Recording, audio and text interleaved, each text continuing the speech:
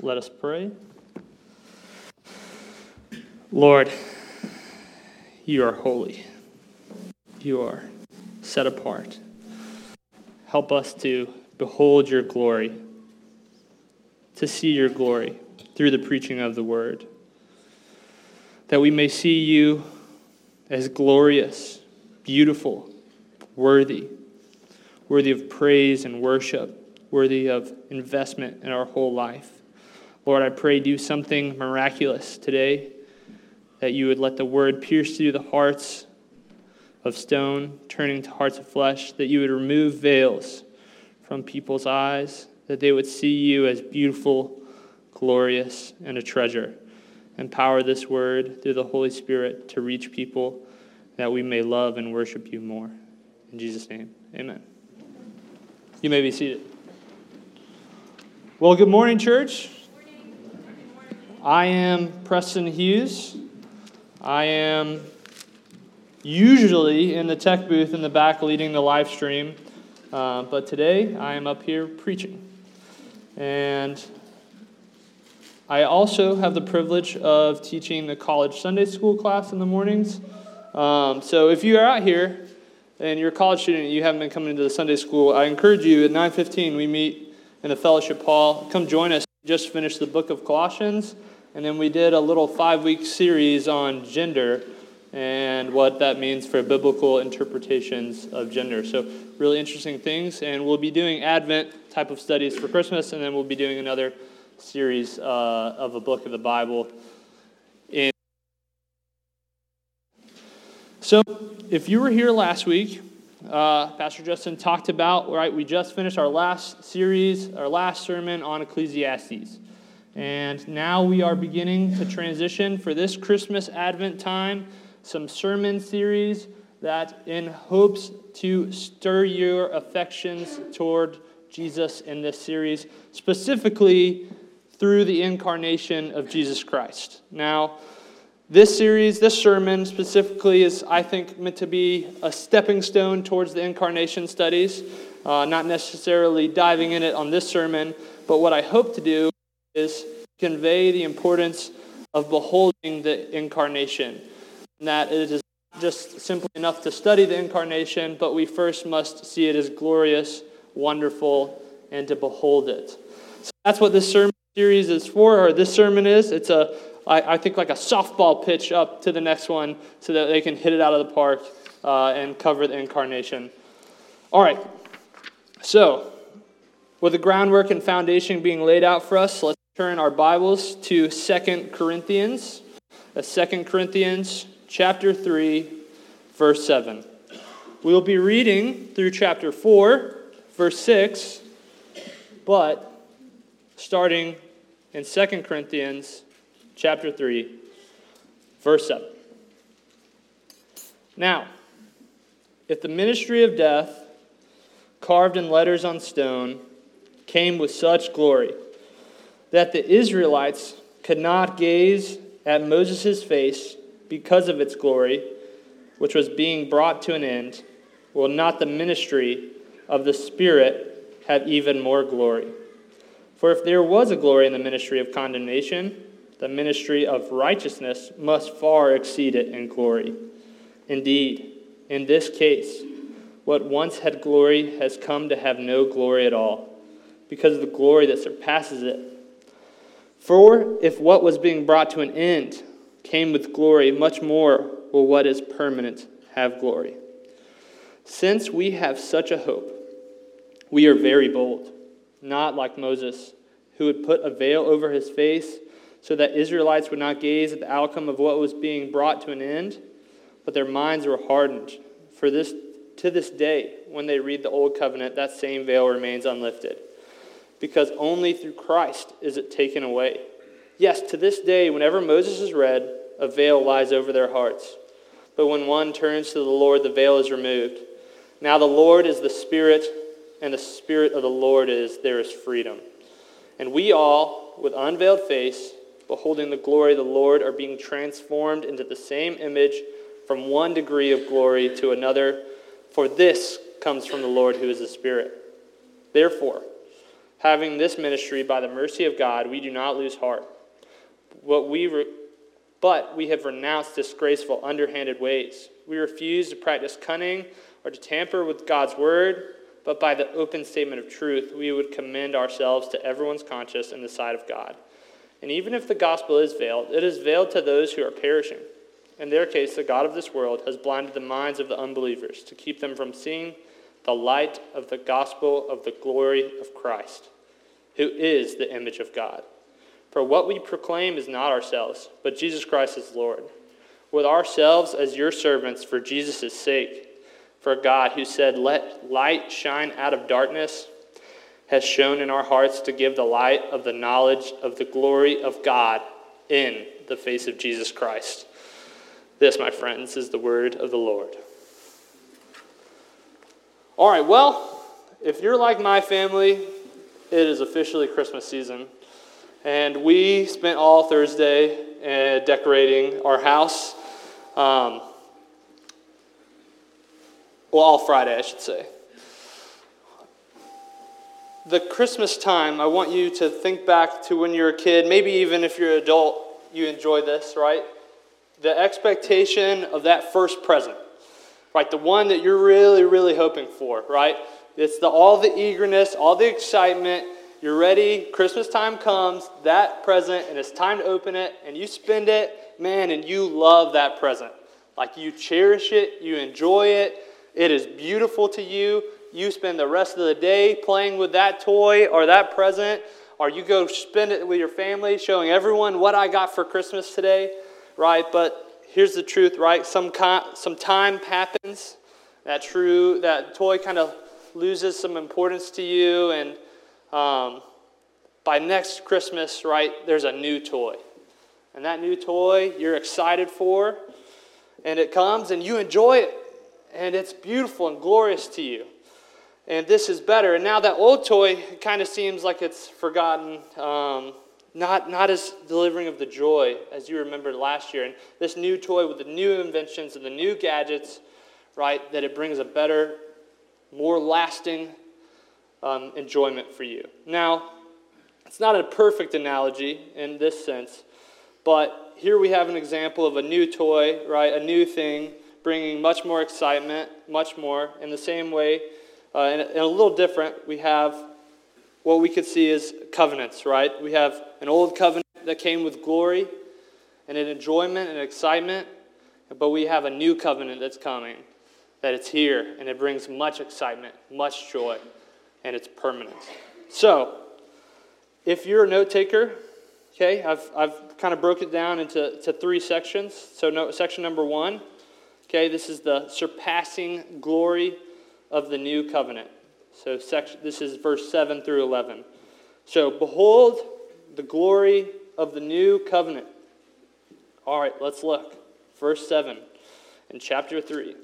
Now, if the ministry of death, carved in letters of stone, came with such glory that the Israelites could not gaze at Moses' face because of its glory, which was being brought to an end, it goes on in verse 8, will not the ministry of the Spirit have even more glory? So now, the Old Covenant is described as, in these passages, a ministry of death and condemnation. And that is the reason because the Old Covenant laid out the law and did not empower Israel and the Israelites to necessarily follow the law. So what it left was knowing how God's standards and holiness and expectations, but yet people were not empowered to fulfill the law. Therefore, they were condemned, they had sin, they had death. This is why the Old Covenant in this passage is what Paul's saying is the ministry of death and condemnation. Now, a wrong way to interpret this would be to say that, well, Paul's saying that the Old Testament didn't have any glory, that it's like purposeless, right? No, right? We know that it did have purpose. It did have that even Moses was shining his face. So let's look at this direct quote, this direct passage together in Exodus. So turn with me back to Exodus 34, 29 through 35. Exodus 34, 29 through 35. Should be on the screen as well. All right.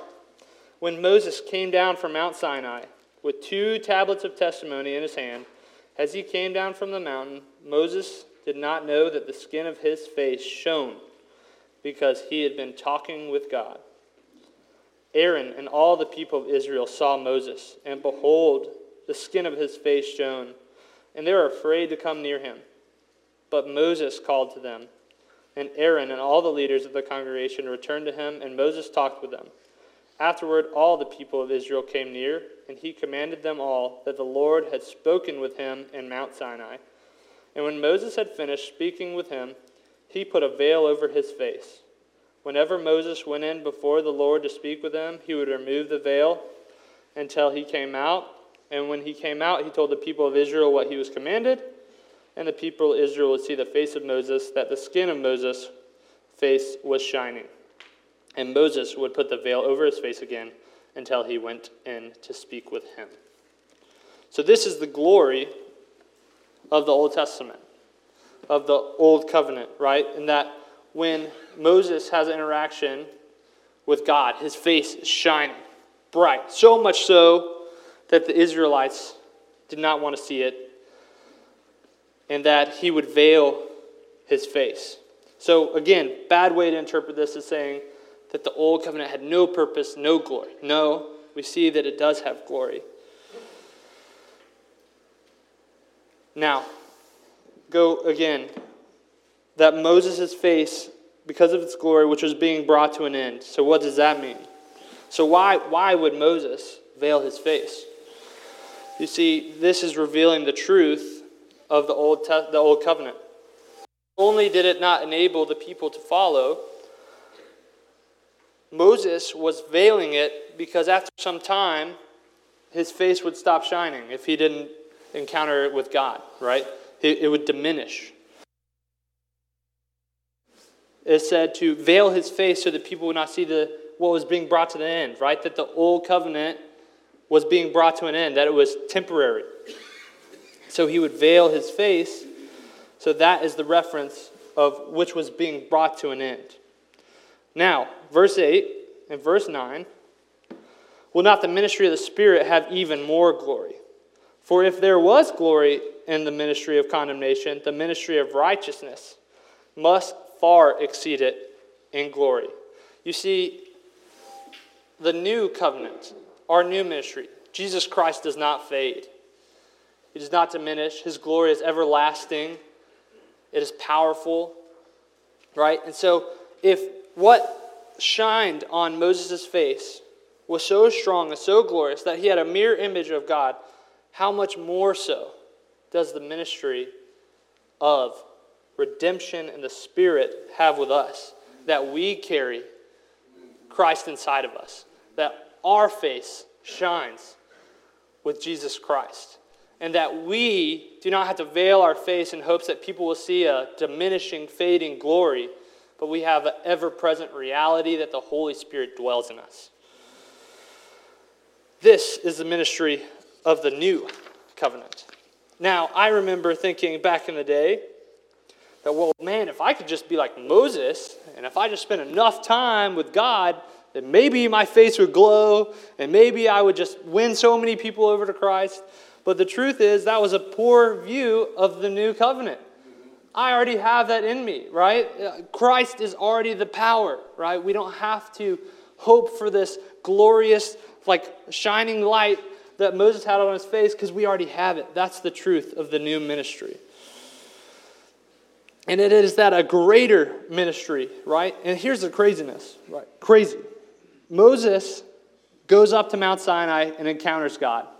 Encounters God, glows his face, comes down, people want to shy away. We have a new ministry, a new covenant, that we don't just have to watch someone else go up the mountain and encounter God.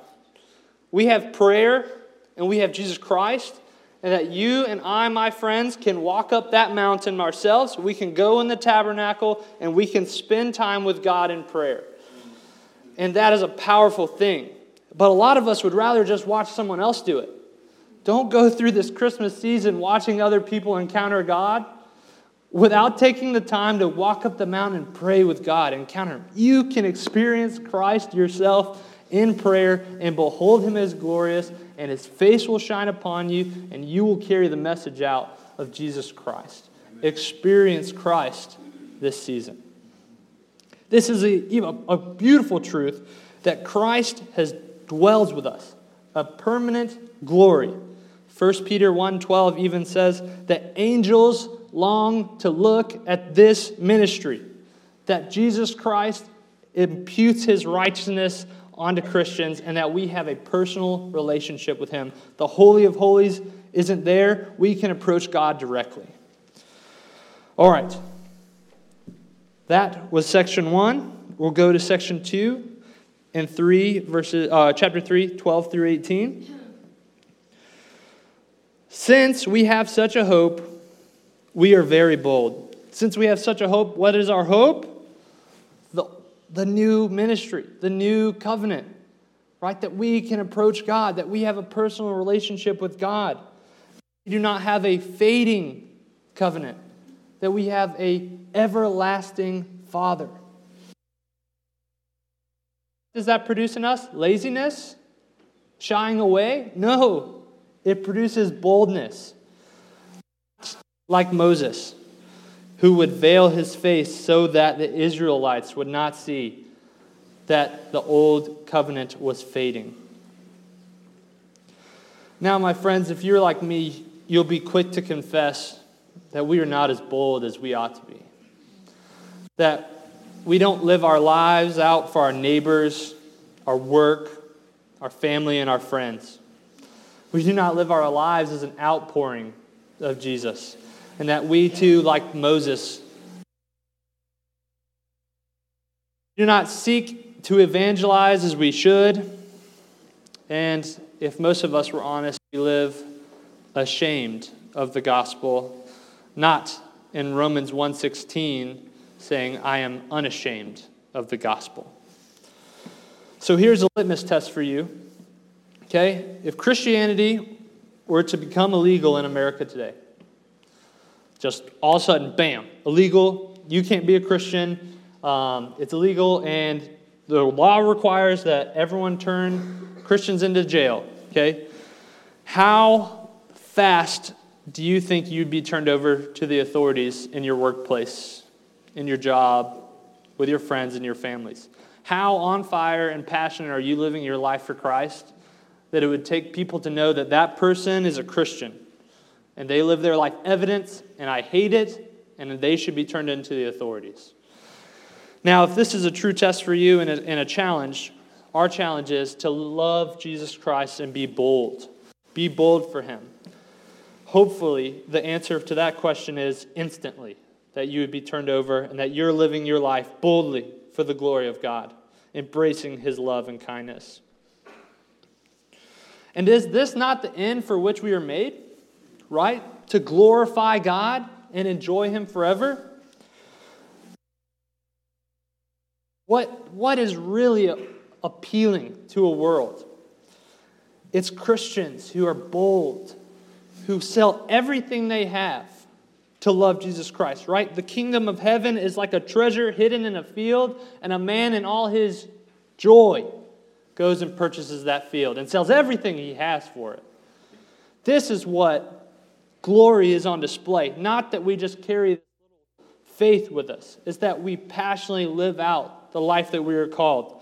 That we hedge everything, our welfare, our finances, our friendships, and all of the acceptance of the world at the cross of Jesus, and we view it as worthy to pursue over trivialities of this world. Be bold for God. And even in our boldness, the truth still exists that some people will not see the glory of God and rather choose to embrace their sin. Verse 14. But their minds were hardened. For to this day, when they read the Old Covenant, the same veil remains unlifted, because only through Christ is it taken away. Even with the glory of Moses, a shining face, and the commandments of Israel, they're still described as a stiff-necked people that did not obey the commands of God. This hardening of hearts phrase mentioned here is a phrase in the Bible that really means someone's inability or lack of desire to obey Christ and his commandments. So some other passages, it's all throughout the Bible, just some quicks. John 12:40, Mark 6:52, Exodus 7 through 9, Romans 9. Okay, they all describe, you have unbelief in Israel, Jesus telling people that Isaiah predicted some people would not believe. Pharaoh's heart was hardened in Exodus 7 and 9, Romans 9. So the hardening of hearts is the inability or lack of desire to see the glory of Christ. A heart of stone, hardening hearts, similar. So, this leads us to a theological standpoint. This is often called the theology of illumination or regeneration. So here's how I would define illumination. Okay? Illumination, the works of the Holy Spirit by which he renders the truth of the Scriptures more fully understandable and applicable to someone's life. The works of the Holy Spirit by which he renders the truth of the Scriptures more fully and understandable and applicable to someone's life. The reason I'm saying more fully is because people can know, but not fully know. They can know about Jesus, but not fully know Jesus. So it's the work of the Holy Spirit to make it more fully understandable and applicable. So why do people not follow Jesus? Not choose to love God? Do not see him as glorious? Their hearts are hardened. Okay, there's two thoughts. Okay, two different types of passages in the Bible. You have passages of what are called moral antipathy. Moral antipathy, just basically meaning I see God is true, or I see the fact, but I don't accept it because I don't like it. It's morally ill to me. I don't like it. Passages of Scripture that talk of man's rejection of God, but we do not like it, so we do not pursue it. There's other passages that point to a person's spiritual blindness, that I cannot know the truth about God, therefore I can't follow it because I cannot see God as glorious. So we have people seeing it, but I don't like it, or I just can't see it. There's two trains of thoughts. Well, which one is it? Are we unable and hardened hearts to see God in this way? Well, it's really a mixture of both in most cases of theology. So here we go. Our hardened heart, that is our moral antipathy, our dislike of truth, is and results in spiritual blindness. Don't you see this in verse 14? Their minds were hardened. Right? They don't like it. Therefore, the veil remains unlifted. They don't see it as glorious. We don't like it, and we don't see Christ as glorious. So that is how it results. That moral antipathy leads to spiritual blindness. Hardness, hearts, results in spiritual blindness. The veil remains unlifted. But now, all illumination is from God. How will someone choose to love God? How will someone love God and his commandments? Christ removes the veil. Only through Christ is it taken away. Only through Christ is the veil lifted, is the heart unhardened. So in the Bible, when we talk of someone who has a hardened heart, it is mentioning that this person at this time is currently not a believer. Okay? The veil remains lifted, unlifted. People do not see the beauty of the glory of God because of a veil is over them. So here in the Old Testament, right, two examples of Israel showing that they still remain unlifted. They did not see the glory of the Lord as awesome and all-pursuing and passionate. Deuteronomy 29:4, but to this day the Lord has not given you a heart to understand, or eyes to see, or ears to hear. Romans 11:7 through 8. What then? Israel failed to obtain what it was seeking? The elect obtained it, but the rest were hardened. As it is written, God gave them the spirit of stupor, eyes that would not see and ears that would not hear, down to this very day. Christ is the only one who can take away the veil, lift the eyes of unbelief, make you understand, and make you hear the glory of himself. Now, think of a wedding. Okay, an old tradition, I don't think it happens as much in America, is the bride would wear a veil, right? And that you walk down, and the groom is eager, ready to see the glory, the beauty, all of the effort that the bride has put in into making herself beautiful to present herself as his wife. And that veil, right, the audience and the groom, they can't see the glory yet. And you can see that, man, veil is lifted, and man, wow, the groom is excited. What a beautiful bride she is. The audience is amazed. Photographers taking all the pictures, right?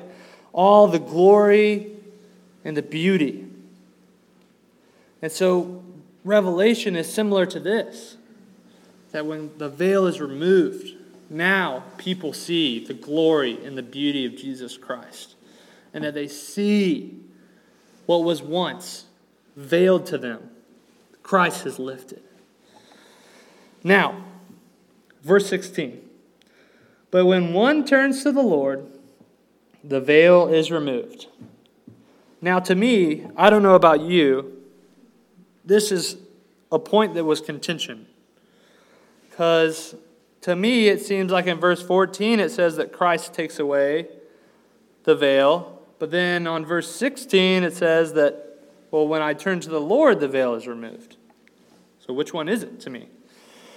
So, this is often a debate on regeneration and faith. So does Christ lift the veil before I believe or when I turn to the Lord? No. I think verse 14 is very clear that Christ lifts the veil. And that what this passage is displaying in this sentence, this verse, is that it is a very quick, simultaneous thing. That often, it usually comes that the veil is lifted by Christ, and then they are able to see glorious and turn to the Lord. That it happens so fast, it is hard for our human eyes to see it. That Christ removes the veil, we turn to the Lord, and that is how the regeneration and revelation of Jesus Christ happens. Now, let's go back to our bride analogy. Right? Before the veil is lifted, is it not true that the bride was still glorious and beautiful, that she was just kind of dull and bland? No. It was already glorious and beautiful, right? It's just the veil has been revealed to see now the truth that lied behind the veil. It's not that the veil lifting makes the thing glorious, right? And that Jesus Christ is glorious. All powerful, all knowing, all glorious, worthy of worship. And that when the veil is removed, people see the already ever-present truth. And this is what Revelation is like. When someone believes in Jesus Christ, they come to know and see that Jesus Christ is glorious. All right, verse 17. Now, the Spirit of the Lord. Now, the Lord is the Spirit, and where the Spirit of the Lord is, there is freedom. The Lord is the Spirit. This is a great Trinitarian text for the Holy Spirit. And where the Spirit of the Lord is, there is freedom. Okay, freedom from what? Now, there's a temptation here, my friends, to say in an American exceptionalism that where the Spirit of the Lord is, there's life, liberty, and the pursuit of happiness.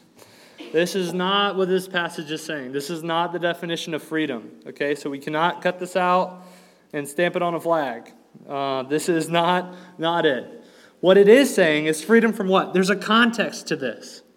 Freedom from condemnation and sin. freedom from the old to the new, freedom from death, freedom from the hardened heart, freedom from a veiled face, free to love, free to worship, free to glorify in Christ.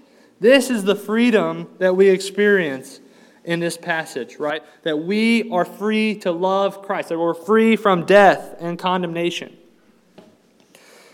Now, verse 18, and we all, with unveiled face being those who glorify in Christ, behold the glory of the Lord, and are being transformed into the same image from one degree of glory to another. For this comes from the Lord, who is the Spirit. Now, behold. Behold is an elevated word compared to see, right? The Bible, we believe to be specific in their wordage, right? We're not just seeing God, we're beholding the glory of God. Now, behold is an elevated sight.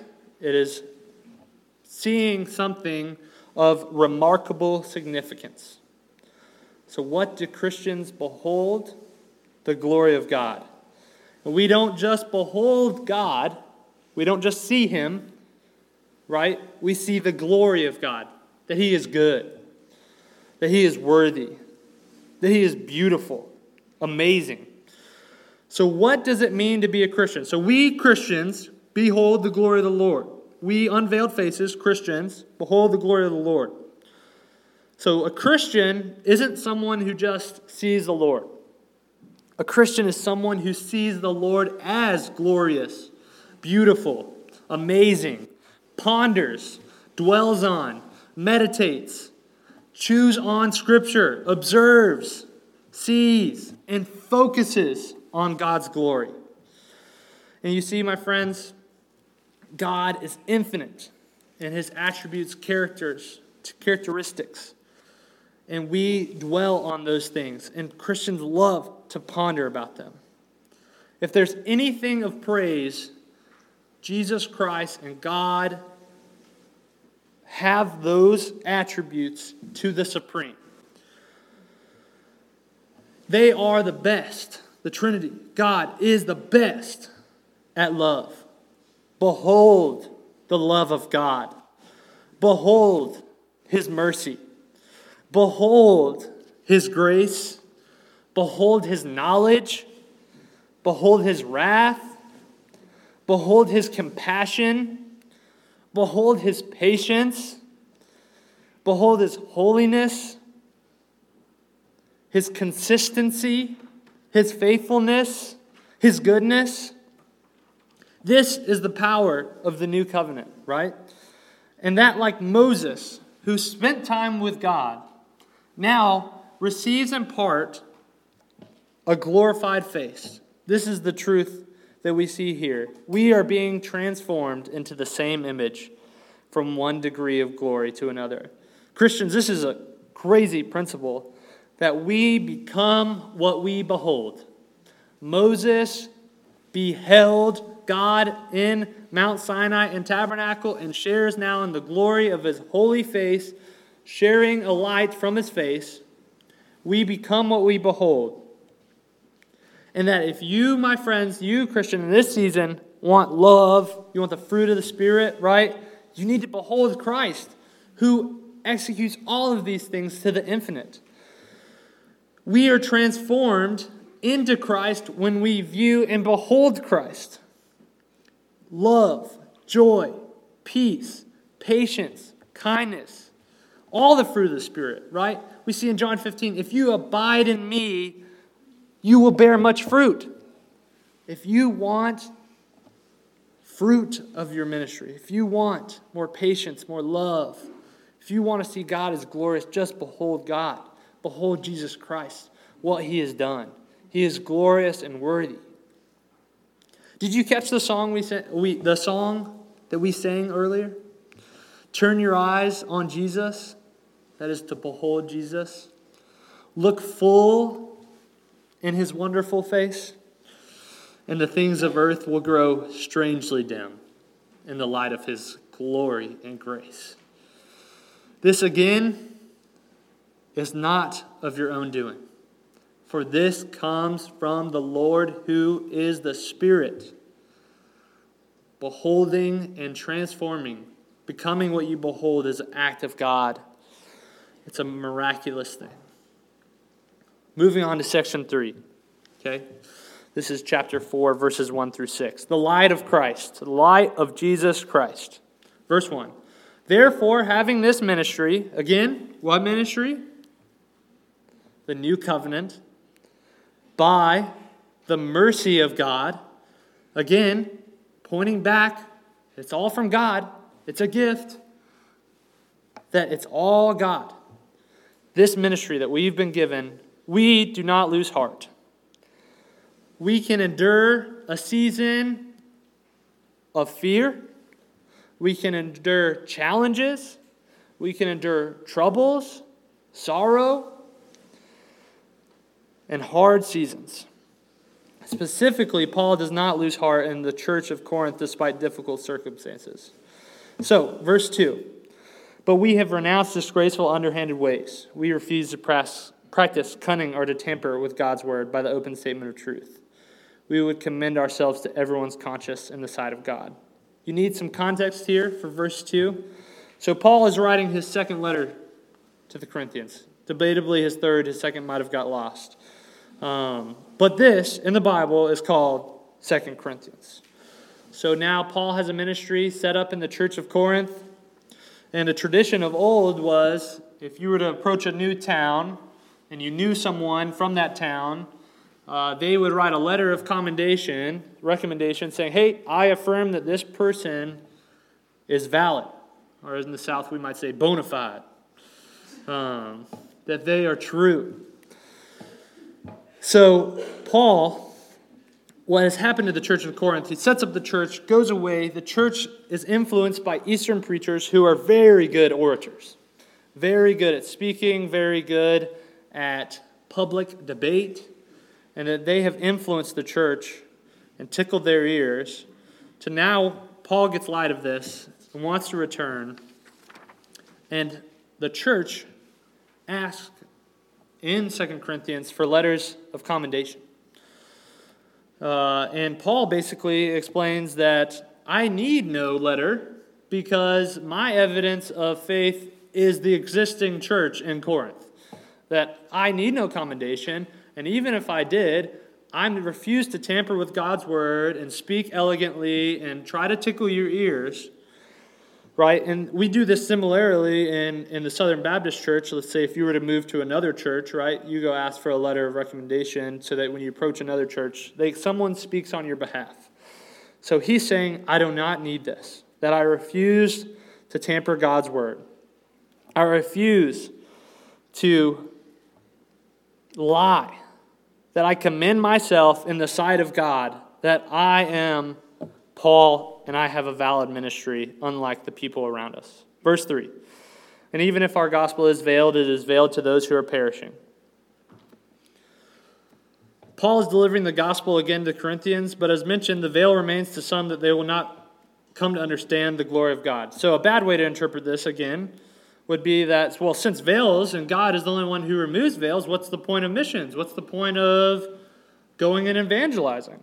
Well, here it says, that's a bad way to think about it. Even Paul admits that Christ is the only one who removes veils, but here himself is evangelizing to a church. Here himself is preaching the gospel. So, we must go and share. And maybe the means of your evangelism to your neighbors will be the thing that removes the veil to the light of their eyes. Verse 4. In their case, the God of this world has blinded the minds of unbelievers to keep them from seeing the light of the gospel of the glory of Christ, who is the image of God. So, the God of this world, Satan. Here we have another important aspect. We are just not unable to see the glory of God from our spiritual condition and hardened heart, but there is an enemy, and he exists, and he hates God, and he hates when you love and glorify God. He wants you to do the opposite of what you were intended to do, to glorify God. He wants you to be pulled away, to hate God like he does. And he keeps us from seeing what? The light of the gospel of the glory of Christ, who is the image of God. You see, here's the truth about Satan. He's a better theologian than all of us. He knows more about God and Jesus than we do. But what's the difference? He doesn't view him as glorious. He doesn't view him as worthy of worship and treasure. He wants you to not view him as glorious, worship, and treasure. You can know or see Jesus historically. You can see in what some cases Jesus said. There was people who saw miracles and still not view him as glorious. Still not see him as glorious. Now, I used to go to Miami on spring break missions and share the gospel on the campus of University of Miami and Miami-Dade. And I had, not me, my friends, okay? It was like afternoon in Miami in April. And they found a guy on the lawn, and they came up to him and said, hey, let's have a spiritual conversation. And they had this guy in the lawn, in Miami heat, no shade, for 3 hours. Because this guy just had all the questions for them. And they were avid studiers of apologetics, and they actually answered it well and faithfully. And the guy at the end of the day said, man, I have never heard the gospel like this. I've never heard it. You've answered all of my questions. I don't have anything else. And he stood up and said, I thank you, gentlemen, for your time, but it's not for me. I just can't get behind it. Appreciate y'all. And walked away. You see, here's the truth. We can know everything about it. We can have all our things, but we cannot see Christ's glorious and beauty because it is God who enacts people and removes the veil to see him. Verse 5. For what we proclaim is not ourselves, but Jesus Christ is Lord, with ourselves as your servants for Jesus' sake. Paul again critiques other ministers who proclaim their own skills and their intellect in their sermons, and tells the Corinthians that Paul is not claiming himself, but Jesus Christ. This is missions. Christians, we do not evangelize to our friends, community, and the world by winning people over to themselves, to our skillful preaching, to our clever words.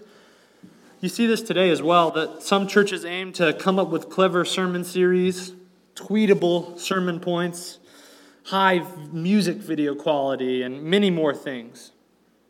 The problem with this is what you win them with is what you win them to. What you win them with is what you win them to. Now, Paul and us, we preach Christ, and we preach Christ crucified in a servant heart, with reverence to the infallible and inerrant Word of God, seeking to put spiritual and physical needs of others above our own when evangelizing. Why? Why do we claim Christ and not ourselves? Don't you see in the message it's all God? God removes veils. God does this. God gives us everything. And what are we to claim ourselves in any type of evangelism? Verse 6. For God said, let light shine out of darkness, has shone in our hearts to give the light of the knowledge of the glory of God in the face of Jesus Christ. Now, this is a direct quote from Genesis 1:4. Genesis 1:4, if you think about it, right, we have the creation story. That God said, let light shine out of darkness, and boom, there was light. And it was good. This is our spiritual insight before Christ removes our veil. That you were in a dark, void nothing. That you did not see Christ as a beautiful light to behold his glory. But God said, let this person see. Let there be light in this life. And he has shown in our hearts to give the light of the knowledge of the glory of God in the face of Jesus Christ. The knowledge of what? The glory of God. And where is the glory of God? In the face of Jesus Christ, who is the preeminent, above all creation, glory, adoration, and praiseworthiness. See, back to the light. You see that the light shined on the face of Moses, and it was a fading, temporary light. Now you see the light of the glory of Christ shining in the face of Jesus, who Hebrews points out is the greater than in all things. The glory of God is in the face of Jesus Christ. Behold the face of Jesus Christ to become like Christ. It is Christian doctrine. This is passion. This is excitement. This is beauty, wonder, awe, glory, Jesus Christ. Christians, you should be excited about God. He should stir your emotions up talking about him. We know what people love by what they talk about. Are you eager to look upon Jesus, spend time with him, talk about him? So here are some points of application as we close. For some of you, this time of much anticipation, this Christmas time, is of much anticipation and eagerness. For others, a time of trepidation and reluctance. Here's some application from this text. Number 1, behold God. Don't go this Christmas season without taking deliberate time to behold God. There are so many attributes of God, especially in Christmas, to dwell and meditate on. Behold the virgin birth. Behold Jesus Christ, Emmanuel, God with us. Behold Christ incarnate, Word became flesh. Behold God's faithfulness, that he has delivered the Messiah to a stiff-necked people who long expected him, fulfilling every messianic prophecy there was. Behold him as wonderful. Behold him as a counselor. Behold him as mighty God, everlasting Father, Prince of Peace. Behold him as the light of the world, who in Revelation is described will replace the sun and the moon because the glory of God will give it light. When you look at Christmas lights this season, I want you to consider the everlasting and much more powerful light of Christ that illuminates everything and drives away darkness and has spoken into you that you should see the spiritual light of Christ in the face of Jesus Christ. If you truly want to enjoy this season to the utmost, behold God. Number 2, behold the gospel. Number 2 is behold the gospel. You can never outgrow the gospel. See the wonderful ministry that is true for you. Take time this season to dwell on the gospel that comes out of the birth of Christ. Good news that there was once a veil over you, and that the mercy of God was lifted so that now you behold God in the face of Jesus Christ as glorious, as a treasure to pursue with all your energy, effort, and love. If this isn't the case for you, and maybe today a veil seems to be lifted, let us know. If you want to behold God as glorious or you're starting to see that, let us know. Last point, number 3, be bold for God. We are carriers of this great light since the Spirit is in us. We will not be like Moses and veil our light. This reminds me of the old children's song. This little light of mine, I'm going to let it shine. All around the neighborhood, I'm going to let it shine. Hide it under a bushel? No, I'm going to let it shine. I'm going to let it shine. Don't let Satan blow it out. I'm going to let it shine. Shine your light. There are numerous people in your school, job, neighborhood, work, foreign countries that still have veils over their faces and do not behold Christ as glorious, but see him as hatred, boring, bland, or unknown. You do not remove the veil, but can be the means to do so. In this season, share Christ, share him crucified, live your life in a manner in the light of the glory of God is on full display. Let us pray. God, thank you for removing veils. Thank you for being praiseworthy, glorious, full of adoration. Lord, we pray that you would remove veils, that we would dwell, ponder, and enjoy the season that you have given us, that you are worthy of all praise, adoration, and that we would be bold for you, that we would behold you, and that we would remind ourselves of the gospel. Lord, be with us all.